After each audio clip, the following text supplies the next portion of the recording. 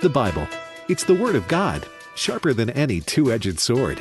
This sacred book is living and active and contains all that's needed for life and godliness. Stay with American Family Radio for the next hour as we study God's Word and take your Bible questions. Welcome to Exploring the Word. Proverbs 11:30.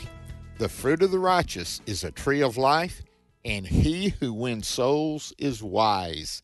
That comes straight out of the Word of God, and we want to look at Proverbs 11 today. Again, we talked about it yesterday. Chapter 10 starts with just collection of these proverbs, and sometimes it's just a couplet, and sometimes it's a comparison with 3 or 4 couplets. But I believe you will be blessed, and as you read through these proverbs, you will get some wisdom. Matter of fact, it starts off, chapter 11, verse 1. A false balance is an abomination to the Lord, but a just weight is his delight. God is a God who loves truth and honesty in business, no matter, and other places as well. Alex McFarland, Bert Harper with you, and it's our treat to share every day, Monday through Friday, from exploring the Word, and Monday through Thursday, we go through a book, and on Friday, we have Fire Away Friday, where we answer questions. And so, Alex, Proverbs chapter 11 has a lot of wisdom in it, brother. Well, clearly, and God does seem intensely interested in integrity and right behavior, doesn't he? He does, and it shows all through here. But it's amazing what it does. It goes from a balance of abomination, a false balance, and a just weight. And then verse 2, when pride comes, then comes shame. And with the humble is wisdom. So you better get ready.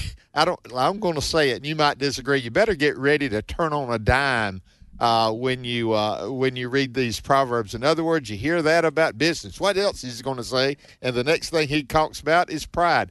But, Alex, yes. Do you think it might have a connection between pride and doing it your way rather than God's way?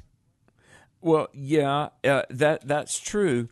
But I like the eclectic nature of these. I really do, because remember, was it Ephraim's men that were collecting Solomon's proverbs? Hezekiah's men. Yeah. Thank you. Yeah. Hezekiah's men. Yeah. That's right. And, we don't know, obviously all the words in the Bible are what the Holy Spirit of God wanted in there. But it's almost like this is kind of like a compendium of God-ordained wisdom that was collected. And it is, like you say, turn on a dime, a little bit eclectic. But things that are affirmed, like righteousness, integrity, industry, being forthright, things that are condemned and warned against, dishonesty, a false balance. I love verse 3, the integrity of the upright shall guide them, but the perverseness of transgressors shall destroy them. Integrity and guidance. See, it's amazing, like I've heard you say, and this is just brilliant, when you tell the truth, you don't have to remember what you said. You just told the truth. I've heard you say that, haven't you? Yeah, I do. And when you have a memory like mine, you better do it. Well, and integrity, I don't have to know every potential life situation. I'm going to do, to the best of my ability, what is honest, biblical, and godly. That's my guide. And that prepares me for any situation. So back to something we said earlier, truth is not complex, but goes on. It says in verse 4, and boy, this is true. It is powerful. I've got this one underlined and marked. Amen. Go ahead, Alex. Well, riches profit not in the day of wrath, but righteousness delivers from death. Okay, the day of wrath, Bert, I take that to mean the day that we stand before God. I do. I believe it's the day of judgment. And Judgment Day, yeah. Yeah, that riches. Have you ever seen a hearse pulling a trailer, a U-Haul full of goods? No. You can't take it with you that way, can you? The earthly things, you don't take it with you. Well, and do you know what? Riches cannot bring you away from your own mortality, right? I mean, now maybe riches can postpone it a little bit, but all people die and all people are judged. That's Hebrews 9:27. Now, when you're a born-again believer, you accept that Christ paid for your sins and you've passed from judgment unto salvation, from death unto life. But, here's the thing. Wealth, power, fame, riches, it's not going to help anybody avoid their own mortality, and it's certainly not going to absolve anybody from answering to God one day. That's why we need to turn to Christ and be saved. Get right with God and stay right with God. Now, verse 5 and 6 talk about the righteousness and the wicked. It's very plain. The righteousness of the blameless will direct his way aright, but the wicked will fall by his own wickedness. It's building weight. Wickedness builds its own weight. The righteousness of the upright will deliver them, but the unfaithful will be taken by their own lust. Now, what really got my attention with these two verses is their own wickedness and their own lust. In other words, you're buying what you have. That's yours. You're going to be stuck with it, and your money is not going to get you out of that. Your position, just like no money's not going to buy your way out of the judgment. Your position, there's no position that guarantees you being right with God far as a position in this world, Alex. No. Well, verses 9 through 12, well, before I get there, I want to pull something out of 7 and 8. When a wicked man dies, his expectations shall perish, but the hope of unjust men perishes. The righteous is delivered out of trouble, and the wicked comes in his stead. All right. When a wicked man dies, his expectation, there's so much in the word expectation. Any plans he had, it's over. Any legacy, Bert, we've all known people that died, and it's been said, Jay Strack, the great youth speaker Jay Strack, said everybody in life will either make a mark or leave a scar. Yep. Isn't that something? It is. And it says in the Bible that a good name is to be treasured rather than great riches. And, Bert, there are always celebrities that are passing away, and very often they'll talk about, their contributions to art or music or something like that. Listen, the only expectation that really counts, whether it's the hope you have in your heart or the legacy and the memories you leave behind, it's in Jesus. And the hope of unjust men perishes. Amen. In Him alone. If you look at that, verses 3 all the way through 8 has eternity in mind. Now, there's some immediate consequences, but what it really dwells on is eternity. Are you ready for eternity with God? Or are you going to have eternity without God? Which place will it be? Will it be heaven or hell? And so here the psalmist, Solomon, the writer of Proverbs, is giving us that righteousness, the way of the Lord, is the way of hope, not just now, but in eternity. Well, Alex, let me read verse. Are you all right in reading 9 through 11 here and then go on? Let's go 9 through 12. Okay, we'll do. The hypocrite with his mouth destroys his neighbor, but through knowledge the righteous will be delivered. When it goes well with the righteous, the city rejoices, and when the wicked perish, there is shouting. By the blessing of the upright, the city is exalted, but it is overthrown by the mouth of the wicked. He who is devoid of wisdom despises his neighbor, but a man of understanding holds his peace. Now, when I was reading that, I'm always trying to outline or group and put it together. Really, verses 9 through 11 especially, but verse 12 as well. It kind of goes with it, but stands alone. It has both because it brings in the next item in 13 and goes back. But it's talking about society. Notice it says the city, two different things. And it goes well. In other words, having righteousness, having the blessing of God in your life is good for a society, Alex. It's not just good for the individual. It's good for those people in the community, in the society, in that nation. So righteousness is a blessing. And righteous leaders, righteous individuals, they bring blessing to the whole community. Oh, amen. I think it's interesting that 9, 10, 11, and 12 talk about neighbors and cities. In 9 and 12, you've got the one about how you relate to your neighbor. In 10 and 11, you've got the righteous impact on a city and the wicked, talking about the expectation or the legacy or the hopes of the wicked. Think about this. In verse 10, it says that when the wicked perish, there is shouting. Could you imagine? Jubilation is literally, in the Hebrew, the word jubilation. Very sad that people would celebrate if you died. By the blessing of the upright, the city is exalted. That's very much like Proverbs 14:34, that righteousness exalts a people. But the blessing is overthrown by the mouth of the wicked. Bert, we're seeing that in our own times. I did a pre-record. I've got the privilege tonight. I'll be on the Hamilton corner, 6 to 7 Eastern, 5 to 6 Central, and so forth.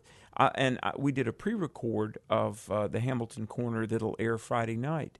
And Jeff McIntosh helped me. But I was interviewing a Washington ethics committee helper, and just some of the dishonesty reported to be going on in our nation right now.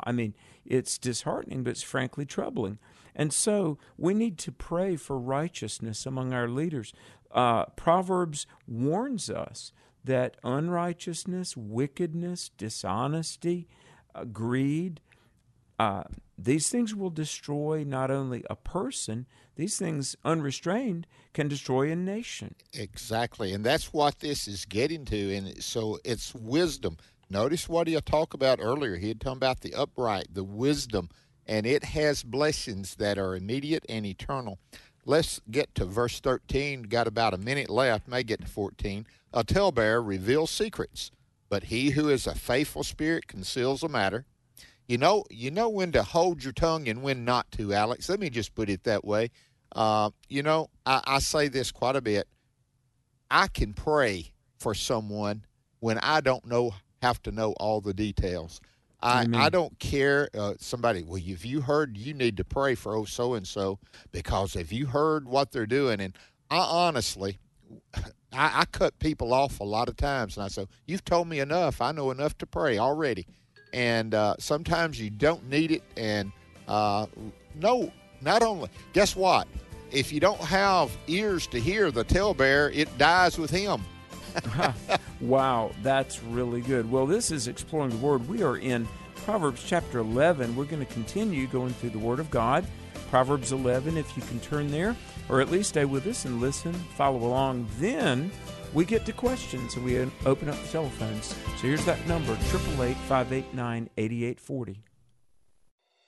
This is Pause to Pray, a chance each day to stop down from the daily noise of life and pray for our country's leaders. Today, we pray for Pete Buttigieg, Transportation Secretary of the United States. He serves as the principal advisor to the United States on issues regarding transportation. Proverbs 3, verses 23 and 24 reminds us of God's protection in our travels. Then you will go safely on your way, and you will not hurt your foot.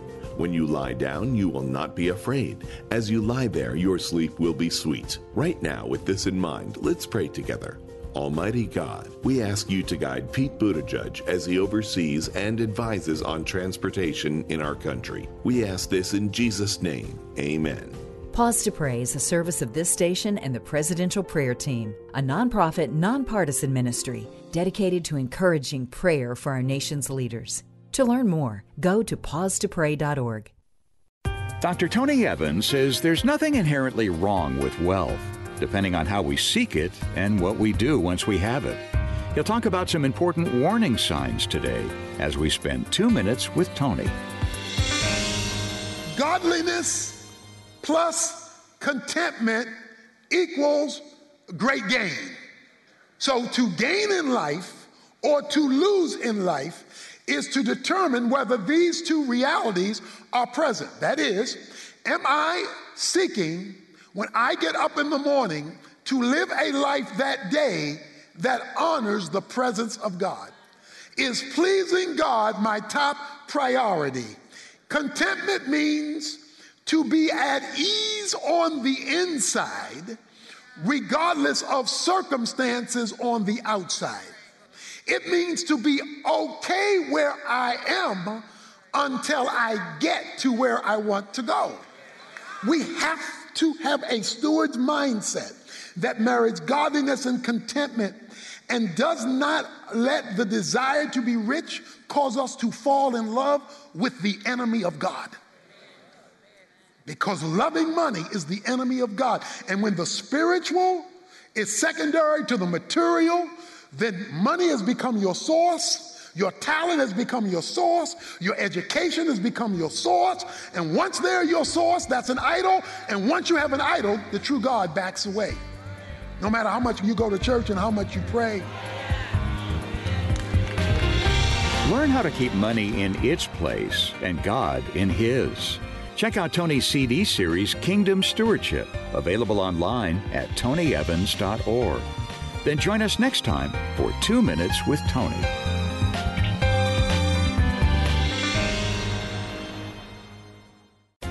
One thing I ask from the Lord, this only do I seek, that I may dwell in the house of the Lord all the days of my life, to gaze on the beauty of the Lord and to seek Him in His temple. Psalm 27:4. American Family Radio. Welcome back to Exploring the Word on American Family Radio.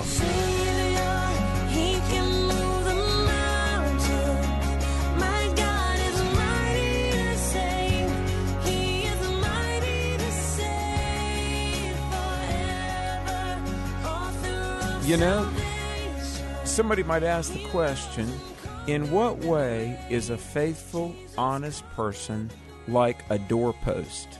Well, welcome back to Exploring the Word. Alex McFarland, Bert Harper here. We're in Proverbs chapter 11.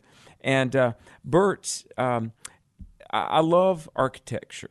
And every now and then I'll be like in an older building. I was up in Virginia about a month ago, and I was in this old courthouse building that, oh my goodness, the doors were heavy, solid, hardwood, and that they closed with just such a satisfying, solid sound.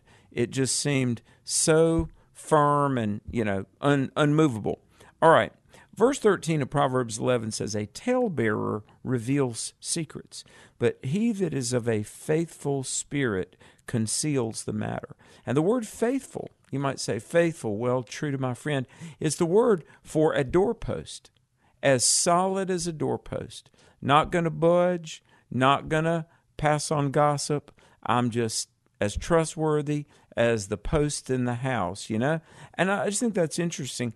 If we're going to be of a faithful spirit, for God's glory, we ought to be trustworthy, Amen. Solid as a doorpost. Amen. Great word, Alex. I'm glad you brought that out. I did not see that earlier, but that is strong. And again, let me just share with you, this is so important. Be a guy that is trustworthy with the information you have.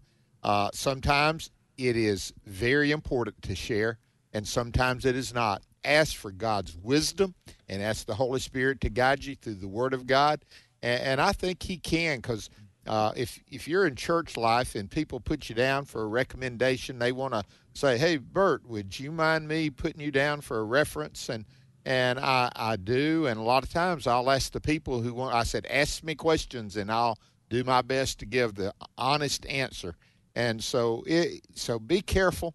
Don't be the one that spreads it all. Don't be one that's known as a gossip. God really condemns that. Then verse 14 talks about counsel. I couldn't help but relate these. Here you got a talebearer, and then you have counsel. In other words, who are you going to go for counsel? Are you going to go to a person that will spread it everywhere? No, you're going to go with somebody that you got some confidence in.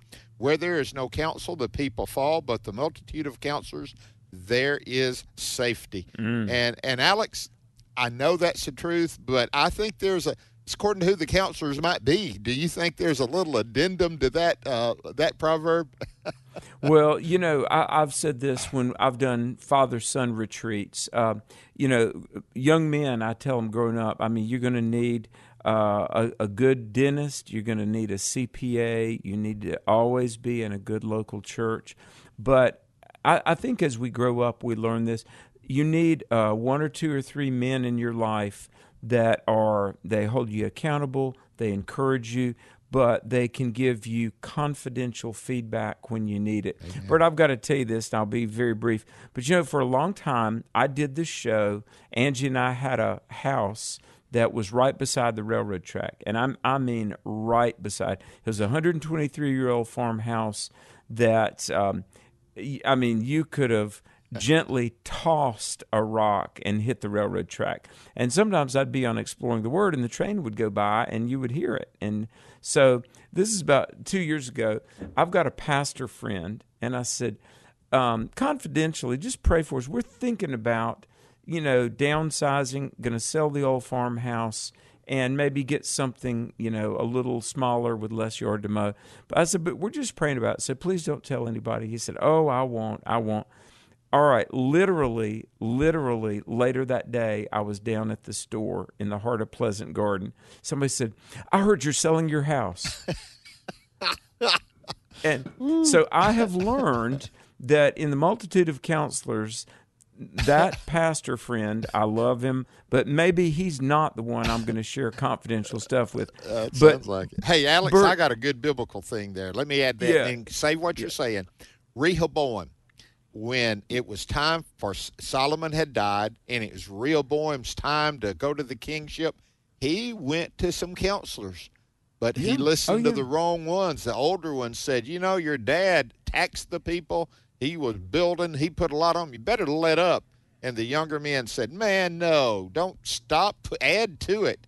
He took the younger men's advice. There's counsel, but it was bad advice. So that's the reason I said you put an addendum to that. You better, as you said it well, Alex, in your life, as you go, you'll find those people that you can rely on to be that confident counselor that will help you, challenge you, and keep things tight between you and he. Well, and the word counsel there is really a variation of the word direction. Isn't it true that sometimes in life you need somebody to help you sort through something like that? And the multitude of counselors, very often, and I'll tell you what else will give you clarity. If you've got a decision, you just don't know how to make a decision, a lot of prayer and a good night's sleep. Haven't you felt that in trying to make a hard decision, the Lord will use a good night's sleep to help you too? What is it? Halt when you're hungry, angry, and lonely, or tired. Better put a hold on it and say that. Alex, we're going to have to hurry if we're going to get close to it. But I still think what you find in verse 15 is a warning that he said before, co-signing with someone's surety. Yes. Be careful.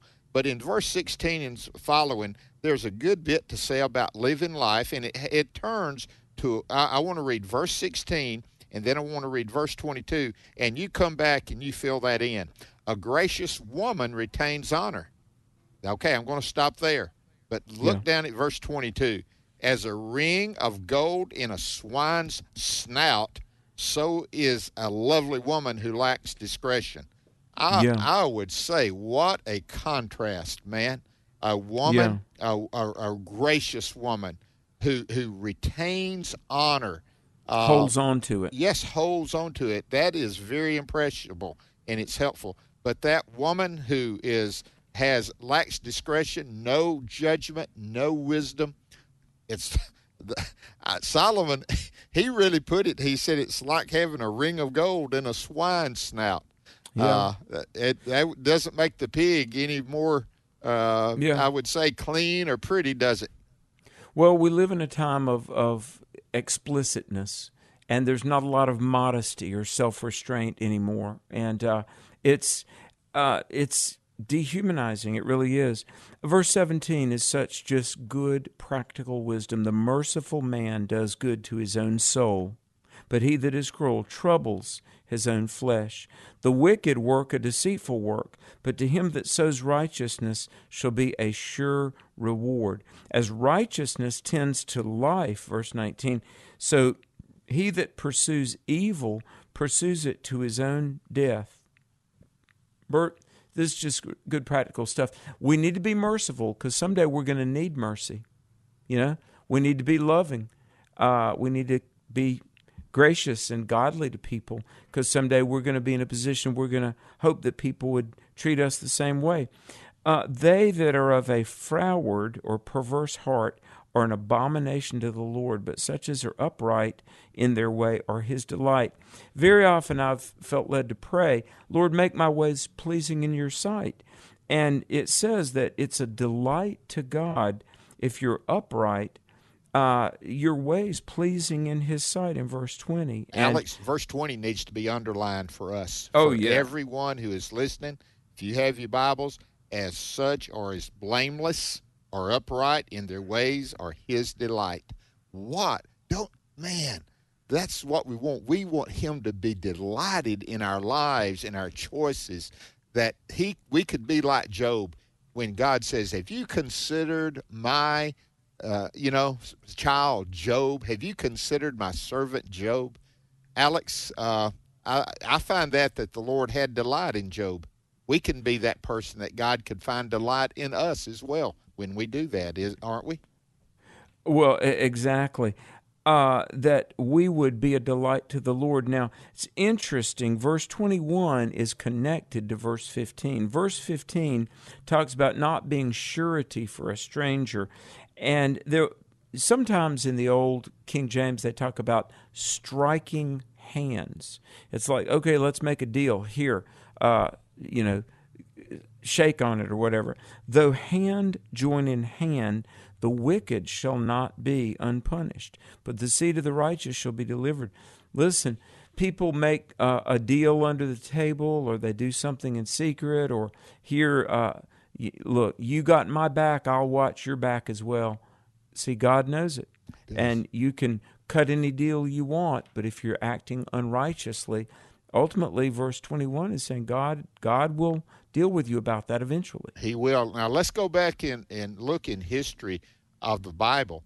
The kings that struck a deal with foreign kings, it usually ended in disaster. Yeah. Because that's what this is referring to. This goes all the way from two individuals all the way up to two nations, Alex. Be careful, that hand to hand, coming into agreement. The Bible says, can two walk together unless they be agreed? And when that's the reason it says, be not unequally yoked together with unbelievers. You're walking to a different rhythm. You're living to a different value. So be careful about joining up hand in hand, coming into a contract with someone that is way off from what God has as a standard. So this is a great warning, isn't it? Well, it is. Now, in verse 23, here's the thing. The day that you'll meet God, do you long for it or do you loathe it? I mean, is facing God one day an expectant joy or an averse terror? The desire of the righteous is only good, but the expectation of the wicked is wrath. Bert, I've shared the gospel with people that were headed to hell, and they knew it. And the idea of facing God one day was unsettling, and it should be. But look, if you're a born-again believer, it's like that song, is this the crowning day, glad day, and I will see my friend. Isn't that something? Amen. The desire of the righteous is good. See, we're going to see God one day if you're a believer, and you'll meet him unashamed. Verse 24 is speaking of generosity. There is he who scatters, and yet it increases. And there is that withholds more than is appropriate, and yet it tends to poverty. Amen. God loves a cheerful giver. I mean, and he blesses. Give, and it will be given back unto you. Let me see. Pressed down, shaken together, running over. Men will pour into your lap. Yeah, that's a principle, okay? That's a principle that you need to live by. And so here it is in Proverbs. Isn't it amazing how many of these Proverbs we jump ahead to the New Testament and say, hey, there that same principle is shared, but in a different word. But it's the same principle, isn't it? Yeah, and, as you look at like verse 25, 26, and 28, all right, here's the thing. You don't trust in riches, but yet if you're generous and godly, he will prosper you. King James says, the liberal soul, this is not theological or political liberalism, it's generosity. Yeah, in the New King James, it's generous soul. Yeah, liberality in your giving. Yeah. But the generous soul will be made prosperous, verse 25. The King James says made fat.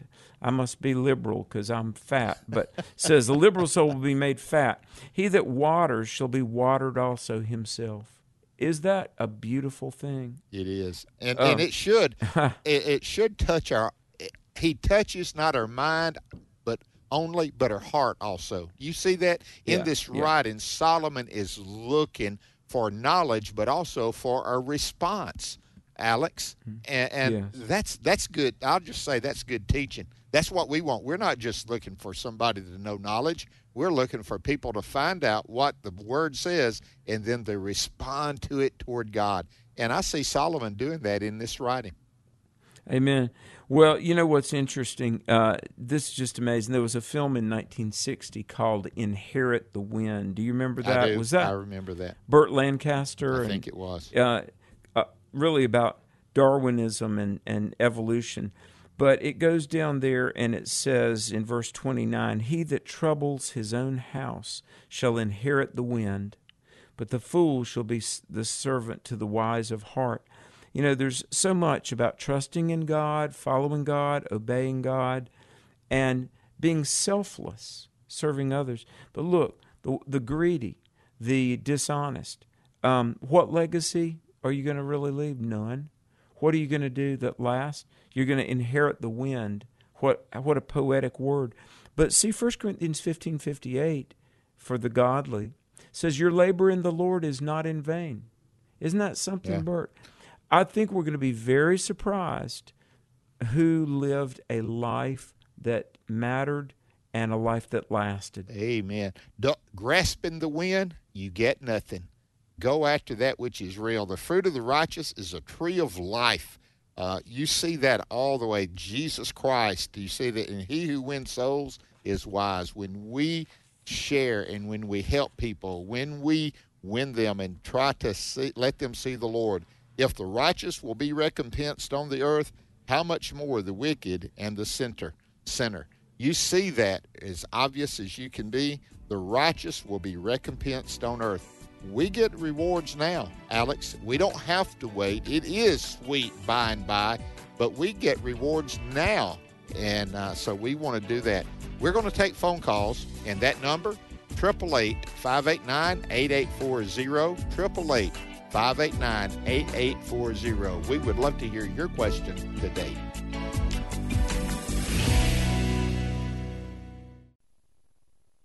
When you hear this is American Family News. You know what follows is the truth. Your news from a Christian perspective. Hundreds of teachers are going to have to walk into that school building, and they are forced to swallow political ideology that in many cases violates their very faith and conscience. If you miss it at the top of the hour, American Family News podcasts are available at afn.net. And sign up for our daily news brief at afn.net. It was a bad move. Target invited men who say they feel like women into restrooms and changing areas designated for women.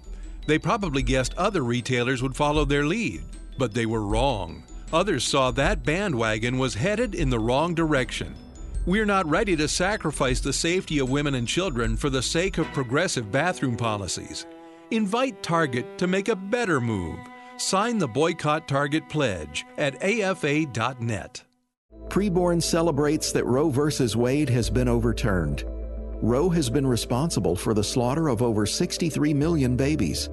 Now the decision to abort a child will be left in the hands of the states, and sadly, abortions will continue in the most liberal states. Over the past 16 years, Preborn has positioned their clinics in the top abortion cities where 50% of abortions occur. Preborn's work of saving babies' lives continues at an even greater level as they save babies' lives and defend their centers from the radical hate groups who want to shut them down. Preborn's response is dependent on you, the pro-life community. Be a part of rescuing lives and changing hearts for Christ. $28 sponsors one ultrasound, and $140 will help to rescue 5 babies' lives. Dial pound 250 and say the keyword baby, or go to preborn.com. All gifts are tax deductible. That we henceforth be no more children tossed to and fro, and carried about with every wind of doctrine, by the sleight of men and cunning craftiness, whereby they lie in wait to deceive. My name is Abraham Hamilton III, and this is the Hamilton Minute. Project Veritas has publicized an undercover video of Jordan Tristan Walker, Pfizer's director of mRNA scientific planning, saying the company is exploring intentional mutation of the SARS-CoV-2 virus through directed evolution in order to develop future vaccines. He said it will be a cash cow for Pfizer for years to come. Intentionally create increasingly dangerous viruses so you can produce vaccines for the viruses you've created for profit? Pfizer wouldn't do that, would they? Listen each weekday from 5 to 6 p.m. Central for the Hamilton Corner with Abraham Hamilton III, public policy analyst for the American Family Association. Welcome back to Exploring the Word on American Family Radio. You're my defender. You fight for me. I will remember. You're all I need. Well, praise the Lord. Praise the Lord. I'm holding a couple of letters here, and we're going to go to phone calls, but I've got a letter from Terry. I've got a letter from Joseph. I have got another letter here from New Mexico, Texas, Maryland, Laurinburg, North Carolina. These are people, Bert, that are incarcerated, and yet they listen to us. And men, I can't read every letter on air, but I do read and pray over every letter. I can't name every name on air, but it says, God has laid it on my heart to reach out to you. You're such a blessing. We listen to Exploring the Word.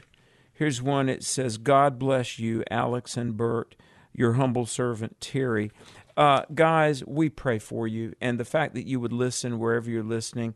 And we can't name every name in every city and every facility, but you are loved, guys. You're valued, and we're praying for you. And the fact that you would write to us, it really does mean the world to us. It really does. And speaking of that, we got an email from Crystal, who talked about her being a Christian. And her dad is a Christian and is in prison. He has a friend who has a friend who says there's nothing in the Bible about suicide. The friend believes that suicide is okay, go to heaven. However, my dad does not believe that a Christian should commit suicide, and we don't know if they'd go to heaven or not. And she wants us to expound on that, Alex. You and I talked about this one earlier because it is such an important issue, because you don't want to take that way out. That is not what God has in mind, is it? No, I would say that the Bible, and in 3 ways, does address suicide. I mean, you've got Saul, King Saul, who killed himself, and Judas Iscariot did. So 2 examples of suicide in the Bible are both very negative. But the 6th commandment, I think, addresses suicide because it says, thou shalt not commit murder.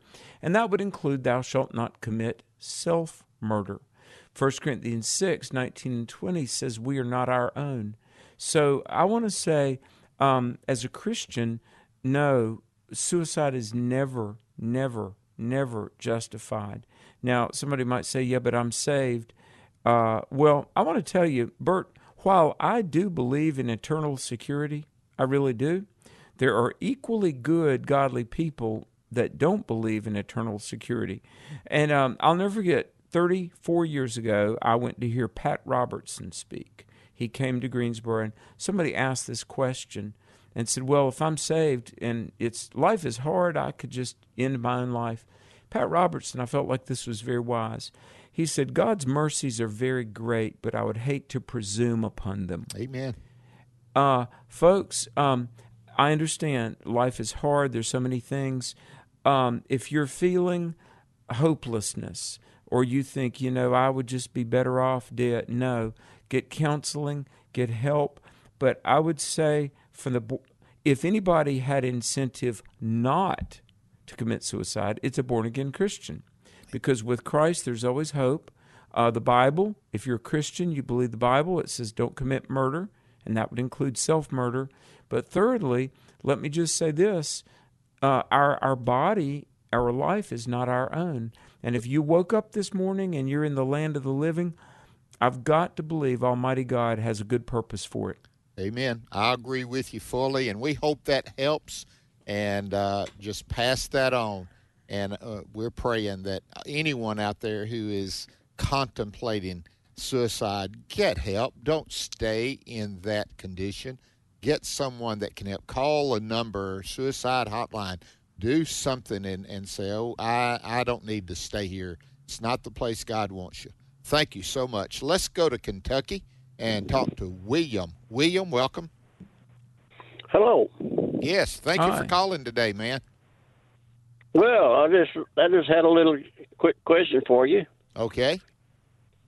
Over when Shadrach, Meshach, and Abednego back over, Nebuchadnezzar demanded everybody to bow down, and if you don't bow down when you hear the music and all this stuff, well, you'll be cast in the fire. They was cast in the fire, but it don't mention about Daniel. Did he bow down, or what happened to him right about there? Okay, William, great question. And Alex, I've heard that question. It's a good question. Let me say this, and Alex, you take it away. At this point in time, Daniel had been elevated into one of the leaders there. He was not just a guy that was part of the cabinet. He was a leader. And chances and a possibility of him being somewhere representing the government, I've heard that, or they would not dare deal with Daniel because of his favor. But there's no doubt that Daniel did not bow. The evidence is too strong at the beginning and at the end of Daniel's life, isn't it? Well, Daniel 2:48, which we've oftentimes, it's interesting that we've talked about, he was made governor over the wise men of Babylon, but Daniel 2:48 talks about the fact that he was leader over the entire province of Babylon. At least he was working for Nebuchadnezzar. So where was he during the fiery furnace episode? Everything, it's speculative because the Bible doesn't say. But it's interesting that they say that ancient Babylon, the city was 55 miles by 55 miles. I mean, that's a big area, besides this kingdom, but just the city. Bert, he could have been a lot of places. We just don't know. But Shadrach, Meshach, and Abednego were in the fiery furnace. Daniel wasn't there. And he'd get in the lion's den later. I think that shows you who he is and what kind of man. And notice when, I just got to say this, I don't want to preach a sermon on it, but it's powerful. He purposed in his heart early on in his life. We have teenagers that listen on their way home with their parents, youngsters that are children in grade school, at home, they're homeschooling. Purpose in your heart early that you're going to trust God and you're going to follow him and do what he says. By the way, that phone number, 888-589-8840. We've got a lot of lines open after we talk to Christy in Texas. Christy, welcome.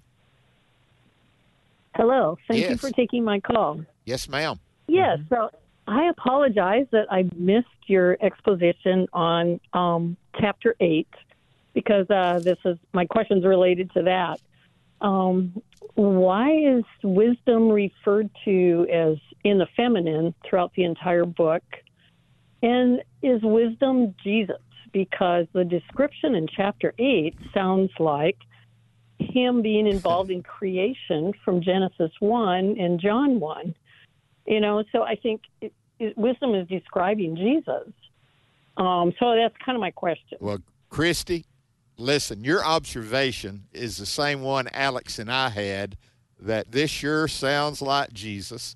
And why is it her I believe it's because men search for, look for, and desire for, just the way we are for our wives. We're to desire wisdom that way, to have it with us, and I think that's the reason. By the way, and Alex, we don't have any phone calls lined up right yet, but I wanted to give this.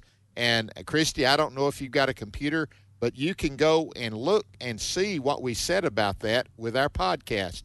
You can go to afr.net and you can see podcast, and then scroll down to Exploring the Word and look for that date. And or it just doesn't say the date. It will give you that chapter, so you can look to see and listen to what we said. Go ahead, Alex. Well, it's interesting. There are a lot of literary devices that Hebrew writing uses. And, Proverbs, the early chapters of Proverbs, and, of course, especially Proverbs 8, it often is used as like a feminine. She stands on the top of high places. She cries at the gates. And one writer said this: just like there's contrast between light and dark, truth and error, righteousness and wickedness, life and death. Well, to try to drive it home, there is the contrast between male and female, the use. And so wisdom, it is Christ, but in a way, what they're trying to do is to make something tangible and abstract. Intangible and abstract. They're trying to make it very tangible and concrete. And just like a faithful, godly wife, we know that's a woman. Well, just as a faithful, godly wife is a man's best companion, well, wisdom is a best companion for a man or for any person. So it's they theorize that that's part of the reason that Solomon paints wisdom in a feminine gender. She, just like your life's most closest companion, a godly wife, well, wisdom will be your great companion as well. Thank you, Christy. Hey, people, you responded. Now we got to answer these questions quickly. Okay, Kevin from Mississippi. Go right ahead with your question. Hey, I just I heard some things. I've always believed in the pre-tribulation rapture, but I heard some things that disturbed me a little bit, and I was just wondering what you guys thought about that. Okay, Alex, since we got these calls, answer that quickly. You and I have talked about this many times. Make that help Kevin out. Well, equally good, godly, well-intentioned people, we agree that Christ is going to return. But even within that point of orthodoxy, that Jesus will literally return, there are people that disagree over the minutia of eschatology, that is Bible prophecy. Now, early on, I came to believe in what I later learned is often called premillennialism. I didn't know anything about anything. I just read the Bible, and it seemed kind of sequential. Okay, there's going to be this catching away, rapture, tribulation, Armageddon, return, millennium, new heavens and new earth. It seems very sequential. And that is, I believe, the best way to look at Bible prophecy. I will say this: for the first couple of 100 years of Christianity, if you read many of the early church, they might not have been apostles with Jesus, but they knew some of the apostles that had been with Christ. The belief about the end times by the early church is very much like that. They believed that the earth would get worse and worse, and ultimately there would be this time of wrath, the time of Jacob's trouble, the tribulation, and Christ would return. Now, Bert, I'm not going to say that people who aren't premillennial are heretics. They're not. They're not. I mean, denial of premillennialism is not heresy. Denial of Christ's return, now that's, we got a problem. His physical, visible return. Exactly. But I am going to say this, and I'm only speaking for myself here. 20 years ago, the Left Behind books made a huge, huge splash. And I know within publishing and within some theological circles, there was almost like this overreaction against premillennialism because it was really kind of a fad, of pushback against the Left Behind series of books. And so we could do a whole show on this, but let me say premillennialism is one way to look at prophetic scripture, and it's what I believe, but I can respectfully give grace to those who don't believe that. Amen. That's so true. Let's go to Mississippi. Josh, welcome. Hey, thanks. Quick question. This is on a question I was asked by my 15-year-old daughter. She's reading her Bible. She asked me that those that are saved when we die, do we go directly to heaven right away? Okay, Josh, thank you. The answer is those of you saved, we die, we go to heaven. Our bodies does remain. Our soul, our spirit, who we really are without the tabernacle, as passage says, go to be with the Lord. To be absent from the body is to be present with the Lord. Someone has said it this way: while we're saying goodbye down here, we're saying hello in heaven. And I believe that's accurate, Alex. Amen. Good word. Okay, let's try to get at least one more. Mark from Oklahoma, welcome. Hey, you guys, thank you. I've talked to so many Christians lately that do not believe it's discussed in the Bible or pointed out in the Bible to cohabitate before marriage. And it seems to me it directly is with the woman at the well when he said the man that you are with. And whether they're having sex or not, they say it's not discussed in the Bible. What do you think? Oh, wow. What's the word fornication have in that mind, Alex? Well, fornication is sex between two people that aren't married. That's right. And the Bible says that we are to flee fornication. I mean, there are plenty of verses. 1 Corinthians 5:1 is sexual sin that is not to be tolerated by the church. And in Romans, it talks about this. And I got to say this, though, that you probably don't ever hear this preached on in churches nowadays. And, Bert, salvation is not to be licensed. And when God lays down these boundaries that we are not to commit adultery or fornication, adultery is cheating on your spouse. Fornication is unmarried people engaging in sex outside the bounds of marriage. God laid down these boundaries because he loves us. And I got to tell you,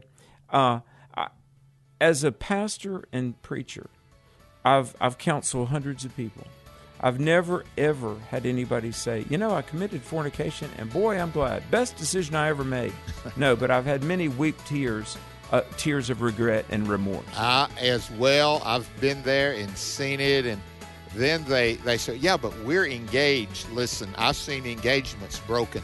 And listen, it's unwise. I think it's the Bible makes it plain, fornication, sin, and it's also unwise, Alex. It's just you're giving part of your heart away, and you need to save that heart, the whole heart, for the Bible says the wife of your youth, and that's exactly right.